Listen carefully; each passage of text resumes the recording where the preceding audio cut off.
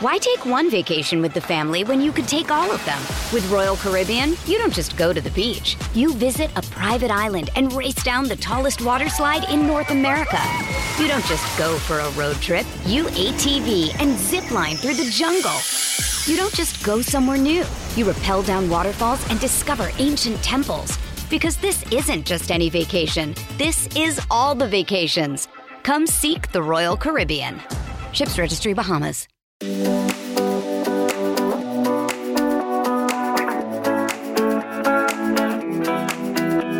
Hi, I'm Alice Living, best-selling author, personal trainer, and host of Give Me Strength, where we discuss the positives of living a stronger life physically and mentally with the hope to inspire you to do the same.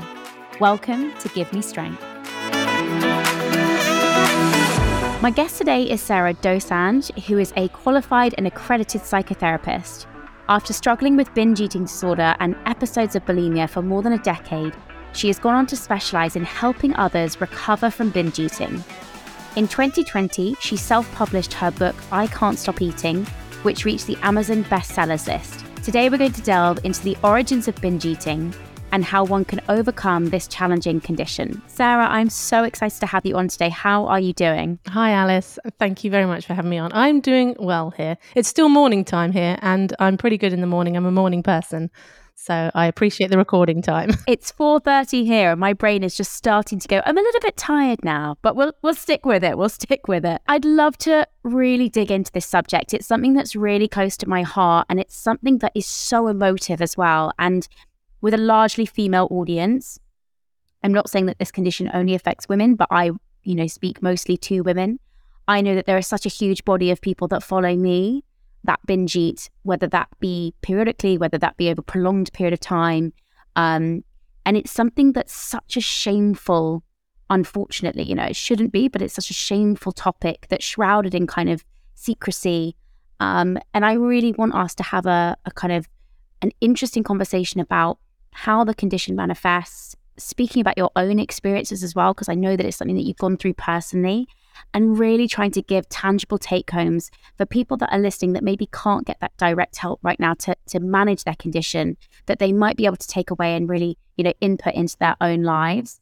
So I'd love to start by talking about how you kind of went on this journey to healing your own binge eating disorder. You struggled with it for a long time, as I said in the introduction, for more than a decade. Can you talk to me a little about what this was like for you, when you were going through it? Firstly, I want to comment on, I struggled with it for more than a decade. And at the time, that seemed like forever. But now I've worked with people, it's been 20, 30, 40, even 50 years. And somebody might be listening to this and think, oh, a decade, I've been struggling for 15, 20 years. And I think that comparison piece can come in, or how come they struggled for a shorter period of time compared to me. So I think I wanted to name that off the top. I used to think 10 years was a really long time. And now that I'm 40, I realize 10 years is not necessarily as long as it really feels when you're in it. I always want to preface my story as well by saying that the onset of my binge eating, I think, was a bit atypical in that it didn't start until my mid-20s. And I believe that one of the big triggers for it was two things. I think it was like a perfect storm. One, there were some hormonal problems going on, which I didn't know about at the time. I realized later on that I had a pituitary tumor. So I have hypopituitarism, which means a lot of my hormones are just on the low end of the scale. So I take a wide range of hormone replacements. But because the tumor was in the pituitary, it was also pressing up into the hypothalamus, which is also where the appetite center is. So one of my symptoms of my hormonal problems was this excessive appetite. And I know some people can relate to this in different degrees with things like hypothyroidism or PCOS. There are so many things that are going on in our body. The biology of this as well is often not spoken about as much because we don't understand it. There's so much going on in our bodies that we don't understand. So in my mid-20s, for the first time in my life, I tried to lose weight. It was the first time I'd done it. And I did it in what I thought was an extremely sensible way. I did a hypnosis CD, as it was back then. And it was basically a hunger fullness diet. You wait till you're hungry, and then when your hunger has passed, you stop eating. And I did this for a couple of weeks, lost a small amount of weight, which was all I wanted. And I was delighted. I thought, this is so easy. I was so arrogant at the time, thinking like, why doesn't everybody just do this? But after those first couple of weeks, when I stopped doing it, I could not stop eating. And what followed from just 2 weeks of this, and losing a very small amount of weight turned into 9 months of solid binging. And it wasn't that the binging stopped at 9 months. It's just at 9-month point, I developed purging behaviors. So I became bulimic because I was so frightened because my weight was going up and up. And I don't talk in numbers, but I went up several clothes sizes and looked very different in a very short amount of time. Then when I found out about the hormonal problems, I was like, great, like this is the answer. When I fix my hormones, like everything will be fine and I'll just go back to exactly how I was. And it wasn't as simple as that. One, maybe biologically, we can't get it as ideal as I would want to be from a health perspective. But also, I think there are other things now that I understand this more that made me very vulnerable to something like binge eating. The first one, the classic, which I'm sure we'll get into, is the black and white, all or nothing thinking. That is, I don't think I've met anybody that really struggles with binge eating that doesn't recognize that in themselves. It's this whole idea, if I can't eat perfectly, if I can't eat quote unquote well enough, then why am I even trying? And we're really vulnerable black and white thinkers to the what the hell effect. You know, telling ourselves, right, this is how we're going to do it today. And then the minute we slip or we don't, you know, these kind of middle steady Eddie people would just go, oh, so I ate a little bit more than I wanted to. Oh, well, and then get on with their lives. But for others of us, where that investment as well in our appearance and how we look and weight means that our reaction is much stronger than that. When I started taking the hormone replacement, the binge eating eased off a bit. And what I mean is before I had night eating syndrome as well. Have you heard of this? Yeah, I have. But do you want to just go into it? Yeah, so it's basically waking up in the middle of the night to eat large quantities of food. It's another type of eating disorder. It goes into the other category. And I would wake up at 3, 4 in the morning, even still feeling full from dinner because I would have binged at dinner and I'd be getting up and eating again and again. And I was really, really frightened about it, actually. That eased off with the hormone replacement, but I was still binging, still going through bouts of bulimia as well. And I just couldn't understand why I couldn't fix it. I decided to become a therapist while I was still struggling with an eating disorder. Not thinking I was going to work with eating disorders. I thought getting ill made me rethink my life and purpose and all of that kind of thing, as I think it just shifts your identity sometimes when you're not well. And so I decided to train to be a therapist. And I thought I'll just stay away from eating disorders. So what that meant is I had to go into personal therapy. And whilst I didn't work with therapists who understood eating disorders, none of them were specialists or understood anything about binge eating. What it did give me was that space every week to talk about myself and look at myself and understand how I think. And at that time, I was also absorbing everything that I could find out about binge eating. There was no one talking about it on Instagram. It was way before then. I did find the intuitive eating book in 2010, just randomly in a bookshop, and read that. Tried it for a while. It was really helpful. Then I just sort of discarded it because I didn't really understand how to implement it and went back to it. I think the next part of it was realizing, and this, you know, maybe this is pertinent to some of your listeners, I didn't relate to the whole rhetoric around restriction causes binge eating because I was thinking, I'm not restricting. I remember going to an Overeaters Anonymous meeting and I was so nervous before my first meeting because I thought, you know, what if I look at a place? What if people look at my body and think I'm not big enough to have a problem? And when I got there, I was actually the largest body in the room. So I was really confused by this because it just didn't relate to me. And then through the intuitive eating, I guess, and the Last Supper eating idea, I realized how even planning to restrict was triggering my binges. So every day I was doing that whole, tomorrow I'll do better, tomorrow this is how I'm going to eat. And then, of course, it was unrealistic because of the black and white thinking. And then the minute I went over on the following day, I ate something I wasn't going to or ate too much, that I've blown it thinking comes in. And as soon as you then say to yourself, I'll start tomorrow, it's like, well, then now is the only opportunity I have to eat all these foods. So I was binging almost every day in anticipation of the next day getting it quote unquote right. So that for me, realizing that was absolutely key, and probably one of the last pieces of the puzzle was understanding how that even the planning part. So I also drew quite a lot on like Eckhart Tolle's work about present moment, here and now. I realized that when I was resisting, that was unbearable, and then I'd want to binge. The minute I thought, oh, this moment is unacceptable, I'm unacceptable, I just didn't want to be there. So then I would use food as a way to numb out. So there were a few different levels. So I feel like I've gone through the hormonal stuff. I've gone through the whole mental restriction around food. And I've also gone through the cycle of using food to numb. and to just check out and manage, more than managing emotions, more like managing a chronic state of probably shame and just dissatisfaction with who I was.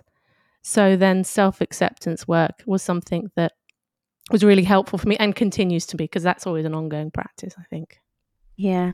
Thank you so much for sharing that, because that was honestly like, there were so many touch points within what you were saying that I could absolutely relate to.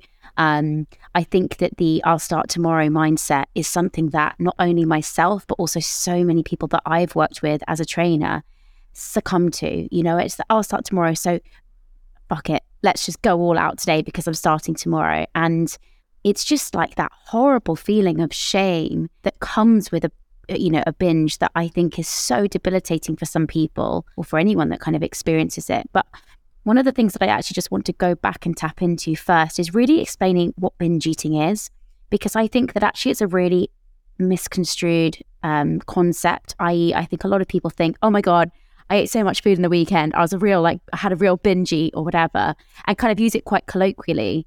When actually, you know, what you're describing there is a full-blown eating disorder and something that needs, you know, specialist help. So I kind of would really like you to, in your own words, define what you see binge eating as being, and how you define it with your clients, so that we can really dig into what it actually is. Yeah. It's helpful to think that there are two ways of looking at it. You've got clinical binge eating and you've got the more colloquial use of binge eating. And both can be equally valid. Someone might not fit the criteria of binge eating disorder, but it could still run their life. They could still, you know, be obsessed with food and absolutely miserable when it comes to food and really be impacted. So I tend not to worry, because I'm a private practitioner. I don't have to diagnose people or anything. But the clinical definition of a binge is eating what is considered to be a large amount of food. They describe it as more than most people would eat in similar circumstances. So really, if you haven't eaten all day and then you eat a whole load of food, you could argue that wouldn't be a clinical binge, because actually that's what a lot of people would do in similar circumstances. So that's one part. It's a lot of food, but that's still subjective, even in the clinical definition. And then it's within a discrete window of time. And the example given is around 2 hours. So there's something that we can call a slow binge, which goes on almost throughout the whole day. That wouldn't come under a clinical binge eating, but it can still have that same compulsive feel to it.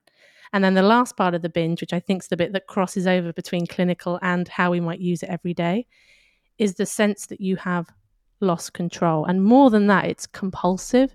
Whereas impulsive is more like, you know, you didn't give it any forethought, you grabbed it, and maybe afterwards you regret it. Compulsive is where it feels like you are acting against your own will. Like it feels like you're not even really making the decision. Some people describe it like a switch going off in their brain, or suddenly they're on autopilot, or that the feeling and the desire for the food is so overwhelming that they can't think of anything else until that feeling, that urge to eat has been satisfied. You are absolutely right. There are those kind of two breakdowns of it, and two ways in which people might relate to the word binge eating as such. One of the things that I really want us to, I guess, understand and talk about more is this idea of control. I know that from personal experience, binge eating for me was that feeling of complete lack of control. Like there was no off switch, and it was always that it was something that I did in secret. So I never did it in front of people. So it was almost like this complete inability to stop myself from eating whatever I could get my hands on. And I think as well, like what's really important to talk about is the idea that it's not a pleasurable experience. You're not eating food and enjoying the taste of food. You're eating food, exactly as you said earlier, in my circumstance anyway, was completely to numb. It's not a pleasurable experience. It's actually like really unpleasant, but all stemming from that idea of control. And I wondered if you could talk about how you really break down this idea of, you know, you talked about the black and white thinking, the kind of all or nothing mindset, the control around food. How do you help people to kind of break down that mindset? First thing, I want to comment on the pleasure part, because some people might think, well, I think I do enjoy it. And actually, I think what it is, it's relief. So because the tension has come, quite often when you first start to binge, there's an initial moment of relief and release of tension. Some people might interpret that as pleasure, but a lot of people like you would say, I'm not even enjoying it. I'm not even tasting the food. But there is this sense of relief, I think, that often comes. I think as well, control gets a bad rap, right? We talk about eating disorders as all being about control. And people even say, oh, I'm such a control freak. And sometimes if you know someone in your life who's very controlling, it tends to not be a very attractive quality. But what control is really about is safety. So I'm not even sure if the word control is helpful, because control is almost the mechanism to try and create safety. So if we're looking at what is the function of control, it's to feel safe. So why are we feeling unsafe? And that's probably going to vary a little bit from person to person. There'll be many people out there who don't feel safe existing in their body because of anti-fat bias out there, because they can't get the treatment that they need, or because they feel judged or rejected at this sort of societal level of what it is we're supposed to look like and be like. So that's one element of safety. But there's also safety in terms of how we feel about ourselves. I can remember one of the scariest things was empty time. So if there was a weekend and there was this empty afternoon, the idea of this empty chasm of space, like in my rational mind, it's fine. It's just a few hours on a Saturday afternoon. But a sort of at this nervous system level, the thought of that empty space just felt unbearable. I had to fill it. I had to fill it with something. And that was often food. If I couldn't fill it with something else, then food will have to do. That'll be what it is. So I guess when we are looking at how people are trying to understand this and what they can do, is understanding, why is it I don't feel safe? Certain emotions are not safe. We're expected to, the goal in life is to be happy, right? So anything that's not happy means that we're getting it wrong, which then evokes shame. Shame doesn't feel safe, because shame is like, oh, everything's wrong with me, but I am me. I have to be me, but everything's wrong with me.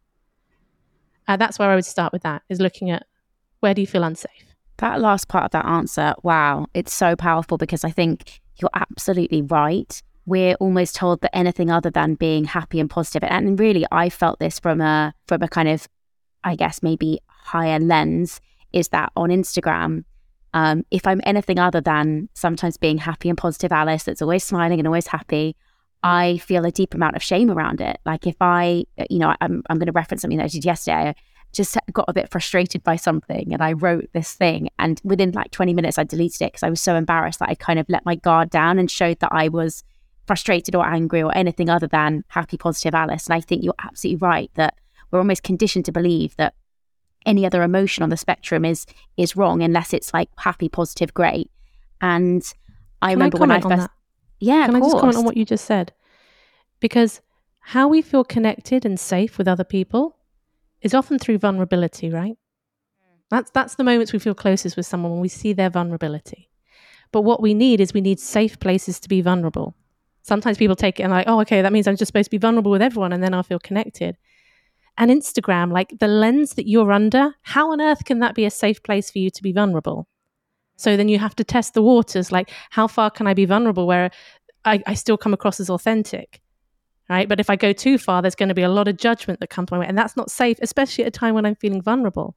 I think you're in an incredibly, almost like a no-win situation when it comes to like, how do you connect? Yeah, it is. And look, I've done it for like over 10 years. So I also think there's an element of just fatigue of like, I think it's hard because I definitely think that, I'm not turning this into my own therapy session, I promise, but there's definitely a disconnect between myself and my Instagram now. And it's not that I'm not authentic. It's that I am so guarded because I've been so burnt so many times of showing a bit of myself that I feel is being vulnerable, but it's not quite gone down the way I wanted it to. So then I feel, oh, I can't share that part of myself. So you become so censored that the part of yourself that you share is just this tiny sliver, and it feels very safe. But, then you exist in these two worlds. You exist in I'm in the online space, Alice, and I'm in the offline space, Alice. And I think that I was going to say, before we spoke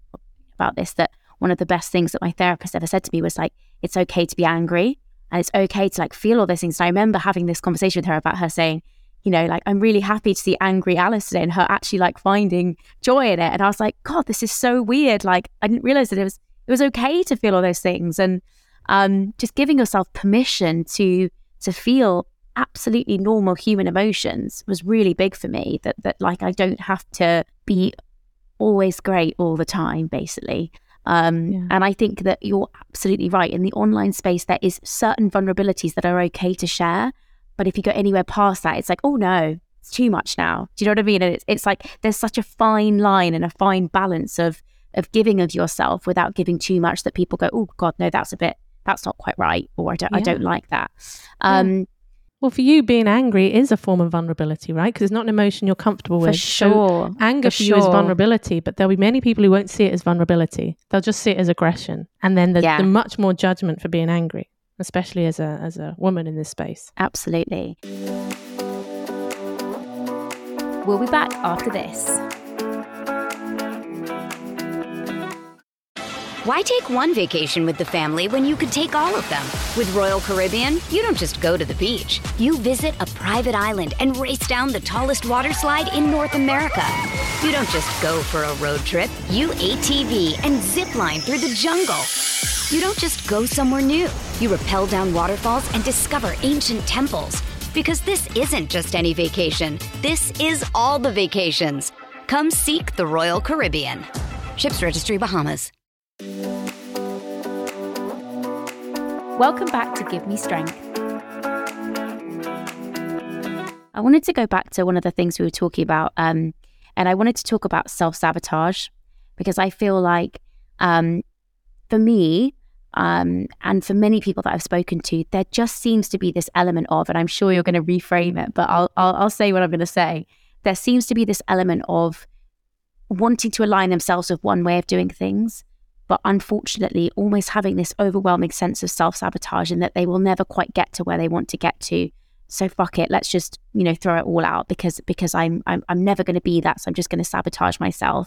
And don't feel like I'm explaining that quite well, but do you understand what I mean? And I feel like that really sits in that space of binge eating, particularly around food, that, many clients that I've worked with on a personal training sense, not obviously in a kind of binge eating sense, but, they'll come in and they'll say, oh, well, I went out for dinner on a Saturday and had a glass of wine, so fuck it, I came home and it was just complete self-sabotage, and so Sunday was out the window. And, it's just that constant kind of cycle of, well, I ruined it for myself, so I'm just going to ruin it completely then.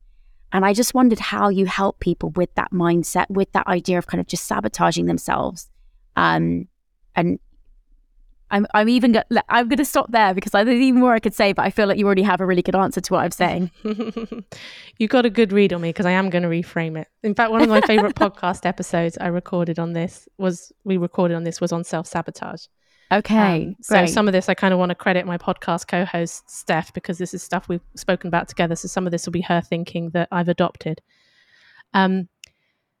So if you think about what it means to be a human being, I like to think of it in parts, right? We've got different parts of us that want different things, and there are different things as well. Like you've got a generous part, I've got a generous part. We've also got selfish parts.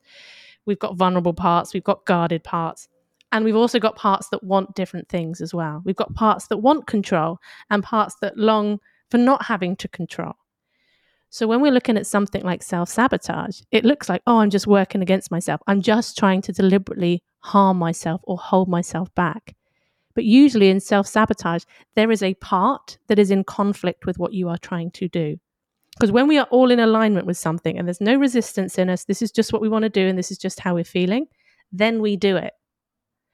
It's only when there's a part of us that's conflicted about it. So if we're talking about food and what that might look like, and someone says, okay, I'm going to go out tonight and I'm only going to order this and I'm not going to drink any alcohol, the part that then wants that, has that, and then goes, oh, I've blown it.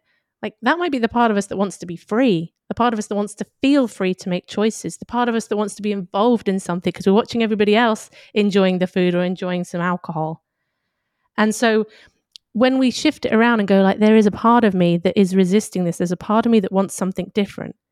And what we do, we just try and fight with the parts we don't like. And that doesn't work because that part is a part of us. And the more we fight with the parts we don't like, actually the louder they cry out for our attention. So if we can acknowledge, okay, there's a part of me that feels like this, there's a part of me that's not on board with this, and get curious about what that's about, that's when we can do a better job at negotiating between the different parts of ourselves. Because to be a human being is to live in conflict with ourselves about a lot of things. We feel this and we feel that, or we feel this one day and we feel that the other day. When we can accept that, and rather than think that we are supposed to always feel 100% in alignment about everything that we do, when we accept it, it loses its energy. And then we can come in as like the gentle negotiator, listen to the parts. And when we listen without judgment and they get to have their say, sometimes they calm down a bit. Because the part that might be reacting, it might not be true what they're reacting about. They might be afraid of losing their freedom when then you're not going to lose your freedom. But until you listen to the part of you that's fearful that you are, you're not going to be able to reassure yourself on that level. We keep trying to deny that these parts exist. And I think that's where we end up in a battle with ourselves. And I want to just tie that into what I feel like it's in direct relation to, which is body image. You know, I feel like this idea of self-sabotage, so much of it is connected to controlling our weight and controlling our body composition. Obviously, like for me, so much of this stemmed from being in a very, very small body and having complete control. And then as soon as any of that control was relinquished, it was like, oh my God, I'm completely out of control.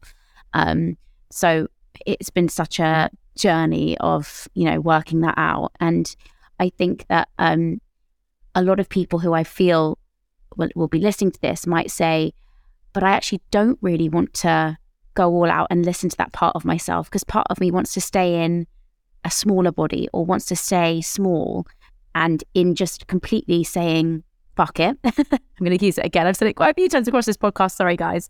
But in saying that, the fear of weight gain is almost too much. Do you see what I mean? So like they're dealing with these two sides of themselves, and it's almost like they're completely split in two. On the one hand, they want to listen to that voice and have fun and enjoy food and do all the things they want to do.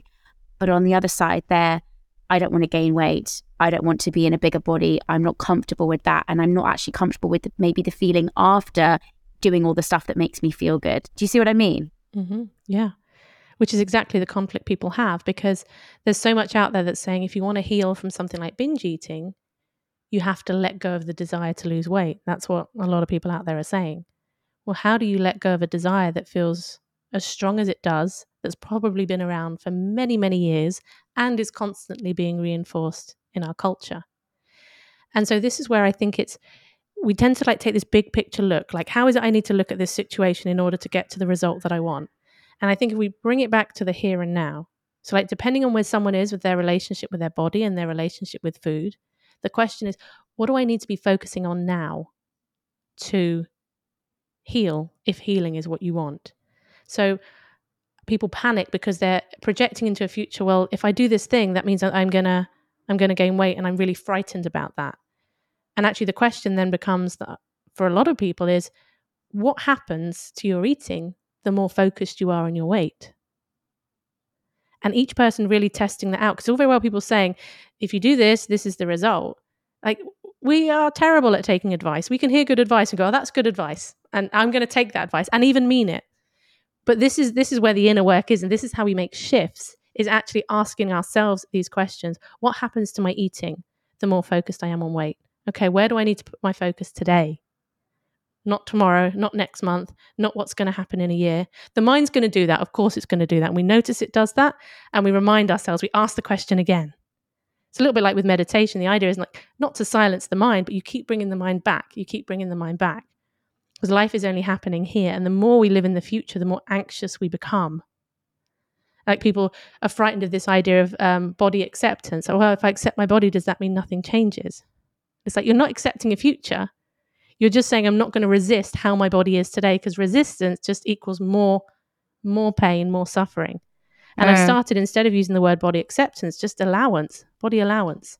So people are frustrated that I can't accept it. I'm too uncomfortable. I'm too unhappy. Okay. Can you allow your body to exist today as it does? Because it's going to anyway. So you can either allow that and try and ease some of that mental and emotional suffering, or you can keep saying to yourself, no, it shouldn't be like this, but it is. No, it shouldn't be like, but it is. Do you see what I mean? It's that fight. As Byron Katie says, you can get in a fight with reality and you'll only lose 100% of the time. I would love to hear from you whether you do see with your own clients that you work with that direct connection between poor body image into a binge phase, into a shame phase, back into a poor body image phase. And, you know, breaking that cycle must be so challenging. How do you just get someone to start to take steps to break that kind of horrible, vicious cycle? Just to clarify for the listener, then, the binge cycle is often depicted as a circle. And at the top of the circle, you've got binge, which is you binge. And then after the binge, you feel the guilt, the shame, disgust, all those horrible feelings that come after the binge. And then as a reaction to that, you try to control, because you feel out of control. So you try to control, whether that looks like restriction, whether it looks like planning to restrict, whatever that might be. which then leads to binge urges. The attempts to control triggers urges to binge, which takes you back to the binge, and round the circle you go. Everybody wants to break the cycle at the binge. They're like, I just don't want to binge. And then if I don't binge, I won't go back around the cycle, right?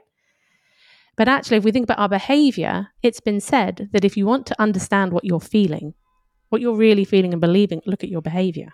So if the behavior is, restriction and then binging, and the feeling side of it, we've got the shame, we've got the guilt, we've got the disgust. That's where I think we need to work. You mentioned right at the top of the episode that there's so much secrecy and shame around this problem. Of course there is. I've seen it in the research where they say low self-esteem is one of the causes of binge eating. And I thought, maybe. But also, if you struggled with binge eating, and you can probably answer this for yourself, Alice, how many times have you said to yourself and meant it with every fiber of your being, I'm going to do it differently from now onwards with food? Hundreds, probably, maybe thousands. Some people say, sure. Every day, that's how I feel. But then we can't, right? Because we always try and change the way we eat by trying to change the way we eat, by just trying to change the behavior. So the brain then can only conclude, well, we can't do this thing that we really want to do. We really want to control our food and control our bodies. Why can't we do it? And the conclusion is, there's something wrong with me. Like, I'm broken in some way. And so that shame and guilt that comes after a binge is not usually just about, I've just had a binge, I feel guilt and shame about this binge.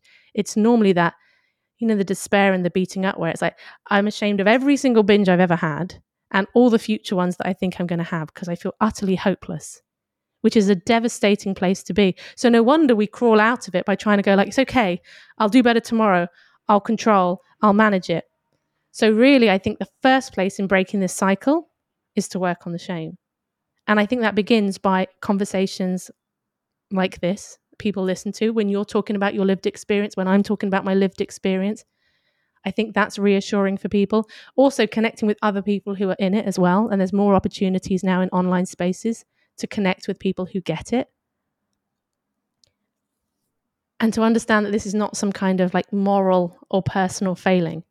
And I often say the way to tell the difference between whether your eating is disordered or whether you're just struggling a bit with regulating your food intake, which, let's face it, a lot of people do, even non-disordered eating, it's that the harder you try, the worse it seems to get. And this is where people spiral down. And I thought this for the longest time. I thought the reason why I hadn't recovered was because I wasn't trying hard enough. I wasn't doing all the things I was supposed to do. And that, until we can challenge that story and that there's a belief that there's just something wrong with me, otherwise you'll always come back to that belief if it's a core belief. So your behavior will keep reflecting that belief. And so I think we do that through safe connections with others and finding places where we feel understood, where people are speaking in a way that resonates with us. Obviously, therapy is great, but not everybody can access that. I appreciate. You mentioned Overeaters Anonymous. I haven't personally been, but I do know someone very close to me who has interacted with a group. I wonder if you could maybe explain what it is. And, obviously, I'm so sure some people have heard of like things like Alcoholics Anonymous, but maybe not for the OA. So like Alcoholics Anonymous and Gamblers Anonymous and all of those, it's a 12-step program on addiction. So Overeaters Anonymous looks at compulsive eating as an addiction, which I personally think is very problematic because we know that restriction is such a big trigger and driving force behind binge eating. So when you're saying, you have to abstain from binge eating or abstain from your binge foods or foods you feel compulsive around, you're then setting yourself up for this restrictive relationship with those foods. And I've met many people for whom Overeaters Anonymous has made it worse. And I'm not saying that it doesn't help some people, but I went for 7 months, I went to Overeaters Anonymous and I was never able to get onto the abstinence part of it. And what I also noticed in Overeaters Anonymous, which I know is different in AA and NA meetings, is there are very few people in those meetings that are quote unquote abstinent. So you're going to an Overeaters Anonymous and the majority of people there are still struggling with compulsive eating. Whereas if you go to an Alcoholics Anonymous meeting, most people there, a majority of people there tend to be sober, if not everybody is sober. So it doesn't work. It doesn't convey. But one thing OA did give me was it gave me the one place where I heard other stories that were like mine. And I actually found the people in OA to be wonderful people. So I don't want to slag off something that might help some people, but I really do struggle with the program a bit. There's now Eating Disorders Anonymous, EDA. And I went along from a curiosity perspective to one of these meetings a couple of years ago. And I was really impressed with it because they were just sharing small wins. So people were going around and just sharing all these little things that they were doing that were helping themselves with their eating disorders. The thing is, all the programs are a little bit different. All the meetings are a bit different. And there is a kind of slightly religious or higher power spirituality element, which is not going to resonate with everybody. But it's free. And it's widely available across the world, especially now online. So if you needed a space to just be with other people, it could be a lifeline for some people. But I'm not a fan of the abstinence program because often it looks like giving up sugar and flour, foods like this, which I think could certainly did for me, cause more problems and left me feeling like I was constantly failing at this program. I thought there was something wrong with me again. So the one aspect, it exacerbated the shame of not being able to fix the problem. But on the other hand, it soothed a bit by being around other people. Yeah. And let's go into that. Food freedom is something that I think a lot of people want. They want this ability to, like we all have a friend, and I'm going to reference them, who can just eat what they want. They can just eat what they want and they stop when they want. They're the person that can maybe have half a biscuit and just leave it there, or, a few scoops of ice cream and just be done with that. And I think for many people coming from a binge eating background, they long for that idea of just being able to have food freedom where they have a little bit, but they're fine and they can stop when they want to. Obviously, you just said then that you are not keen on the abstinence part of things. So you want people to still be eating the foods that might be, triggers for them or whatever, or I could be putting words in your mouth there, so feel free to interject. But how do you help people to get to an element of food freedom where their relationship with food is vastly improved without that tipping them over into a binge? Yeah. So I would start by prefacing it. All I want for people is for them to feel free. And it could be for some people, an abstinence approach makes them feel free. And if that does, all power to you. Just that's all I want for people. But I think for the majority of us, we have that rebel in us. We have that part that pushes back against that. And I always thought the job was I had to somehow cage my rebel. Instead, I actually had to bring her closer and get to know her. And now, I can calm her down with a lot of things so she doesn't take over in the same way. So one of the things I sometimes get people to think about is I'll ask them, what is it you want your relationship with food to look like? People really struggle with that because then they'll start saying to me things like, well, I just want to not be thinking about food all the time, and I want to not this and I want to not that. And I'm like, okay, that's what you don't want. How do you turn that around and say it in the affirmative? What do you want it to look like? People really struggle to answer this question. So we don't even know what it is we're trying to create. We know what we want to get rid of, but if we just spend all our time trying not to do this thing, then we just end up constantly battling with the thing. So I often talk about recovery as more of a creative process, that you are trying to create something for yourself that is less compatible with binge eating, as opposed to you're trying to get rid of it. Because quite often the binge eating is performing a function. It's trying to help in some way. So there can be a real sense of loss, fear of a loss of freedom, fear of all kinds of things in giving up a behavior like that. So I encourage people to come up with 3 words to describe their relationship with food, what they want that to look like. So I'm happy to share mine. Mine's balanced, regulated, and free. So when it comes to making a food decision, I need to feel free, but I also want to consider what's going to help me feel more regulated. So typical example, if I'm going to have a lunch or a dinner, I know that if I have a combination of protein, fats, and carbohydrates, that is going to be a more satisfying option. That's not to say that's always going to be the case of what I have. I might be somewhere and that might not be possible. But I know that. So that's in there a bit. But I also have to feel free. So I also have to know that I can go out for lunch and, I don't know, eat something that's mainly carbohydrates. So that needs to be in there too. So we're trying to strip it back rather than going to when you just focus on behavior, you start telling yourself, this is what my food decision should be. I should be choosing this. I should be eating like that. What I'm trying to get people to do is to come back to their decision-making process. What are the factors? Because we have to negotiate with ourselves over food every day for the rest of our lives. People say, I just want to not think about food. I'm really sorry. That's not going to be possible. It's not possible for anyone. I get it. You don't want to stress about food. You don't want to get yourself into a conflict about food. So when people have got their 3 words, they can use that as like an anchor So somebody's might be satisfying, pleasurable, and calm, for example. So if they're trying to make a food decision, out of the options, what's likely to bring them those three things, the closest to those three things, those experiences that they can? And we're never going to get it right, but they become like anchors, those words to come back to when we're trying to make a decision and there's so much confusion. Because for me, confusion was a big binge trigger.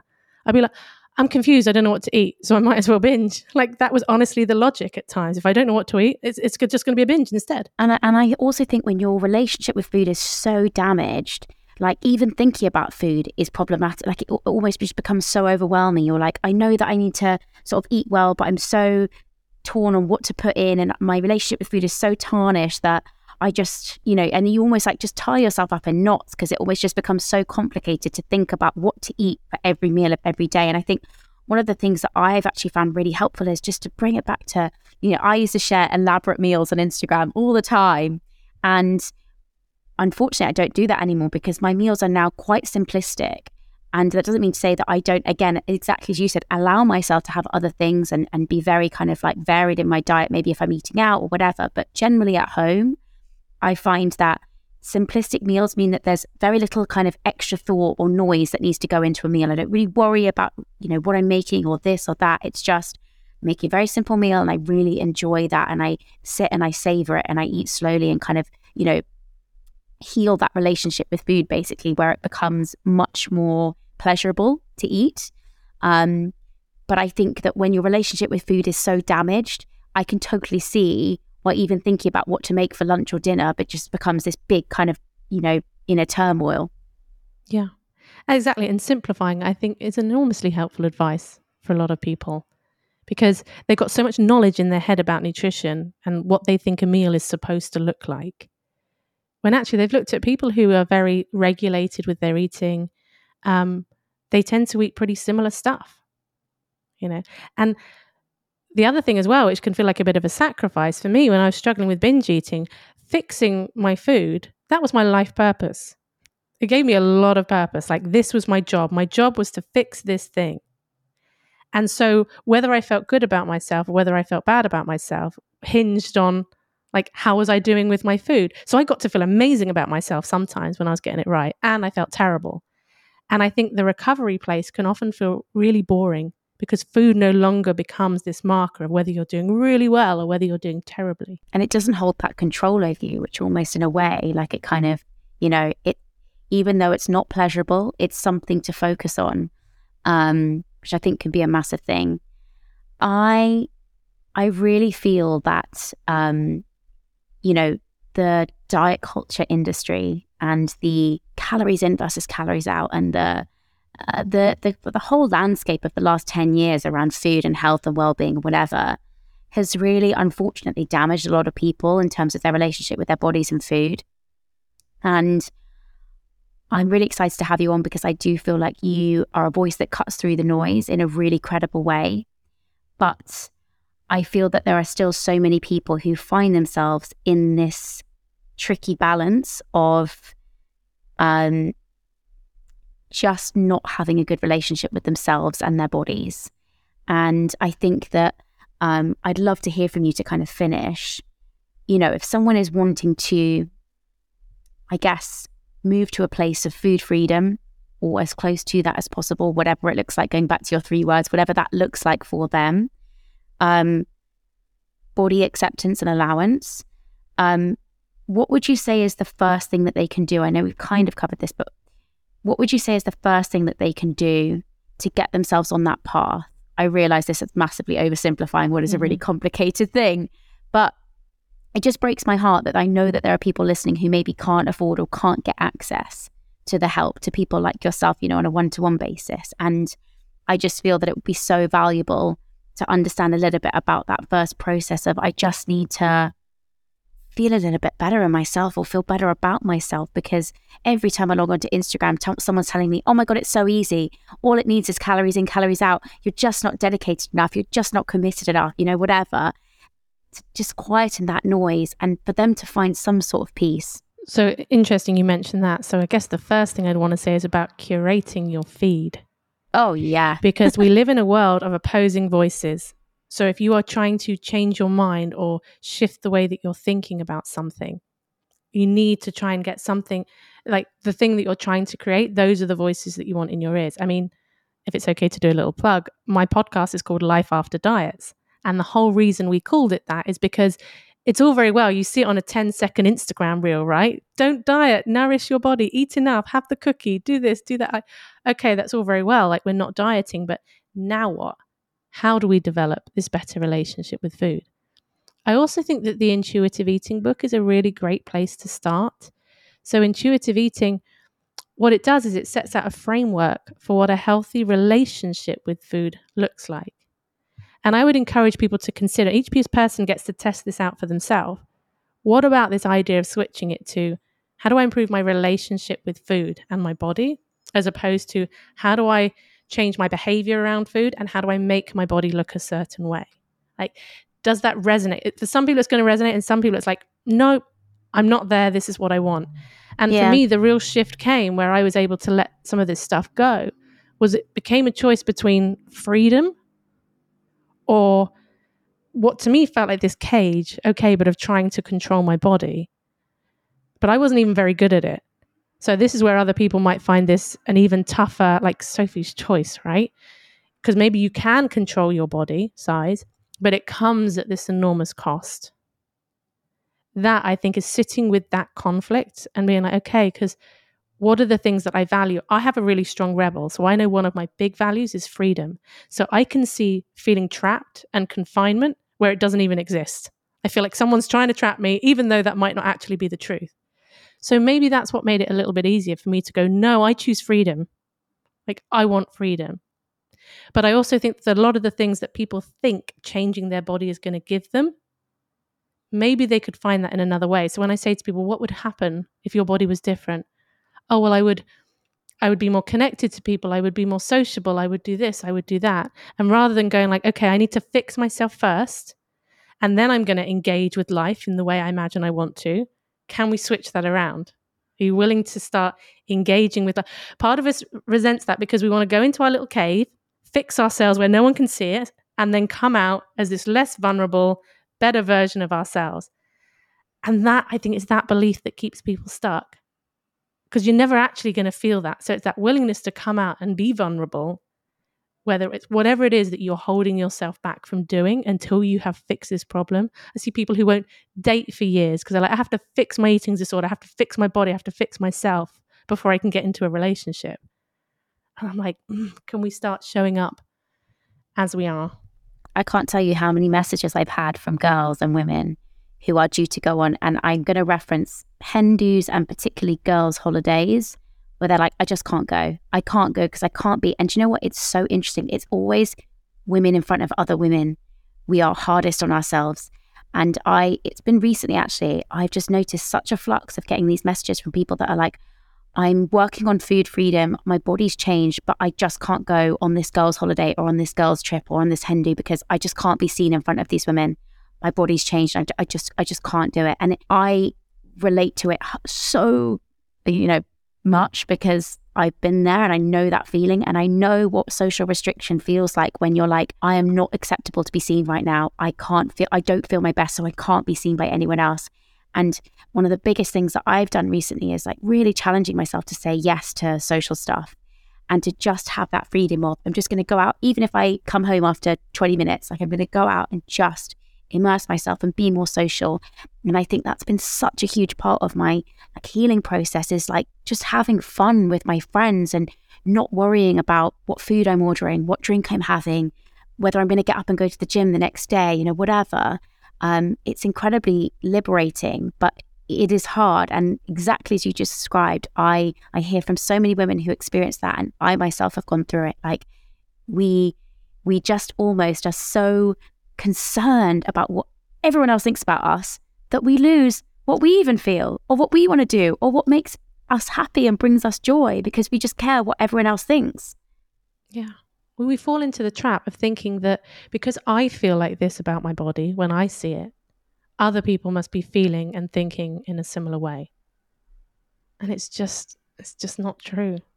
Like we can't imagine how anyone else could look at our bodies and just not really care or even like what they see, right? Exactly, yeah. God forbid. Yeah, that projection, I mean, it really holds people back. And because there'll be times as well, there'll be some reality in that for some people as well, where people have made comments about their body and about their size. So because that person made that comment that time, that means everybody must be thinking that. And the way we imagine that we think we know what others are thinking. Whenever I catch anyone doing that, I catch them.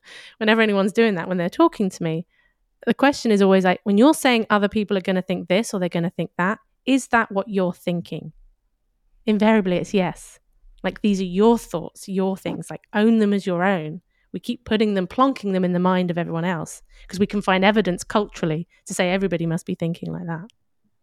The final thing that I would say in that as well is, if your entire relationship with your friends depends on how you look versus who you are, I'd find other friends. Exactly it's that. My biggest learning. Yeah. And perfection isn't connecting. So if you've got someone in your life who looks perfect, or let's say someone fits this social ideal, that's going to ignite jealousy, insecurities in other people. We tend to like people based on how we feel when we're around them. And if we're around someone who just looks so amazing that makes us feel, not great at all by comparison, then what we think that we're going to get, this idea of connection, is not admiration, is not the same as connection. Admiration is a really poor substitute for connection, I think. You're absolutely right. And I really feel that old Alice, maybe like 7-8 years ago, just went out for admiration and like was so guarded, never let people in. It was very much like, just like the way I look, but don't get too close.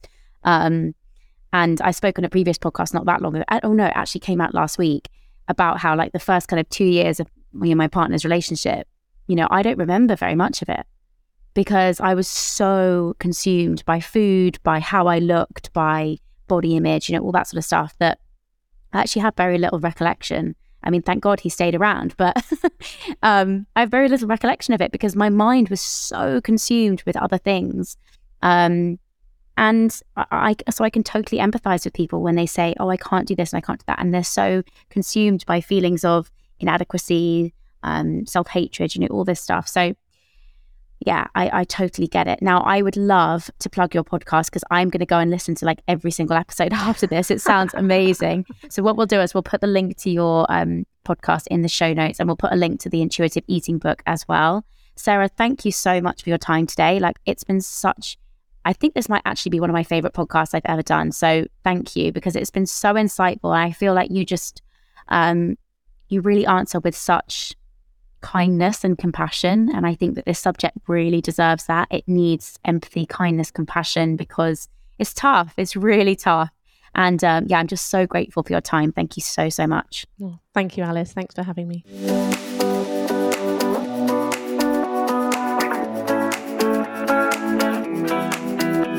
Thank you so much for listening. I really hope you enjoyed that episode. I would love it if you could take some time to rate, review, and follow the podcast, as it really helps others to find it. We have a new episode dropping each week, so this will also ensure you don't miss out. See you next time. Insanity Group.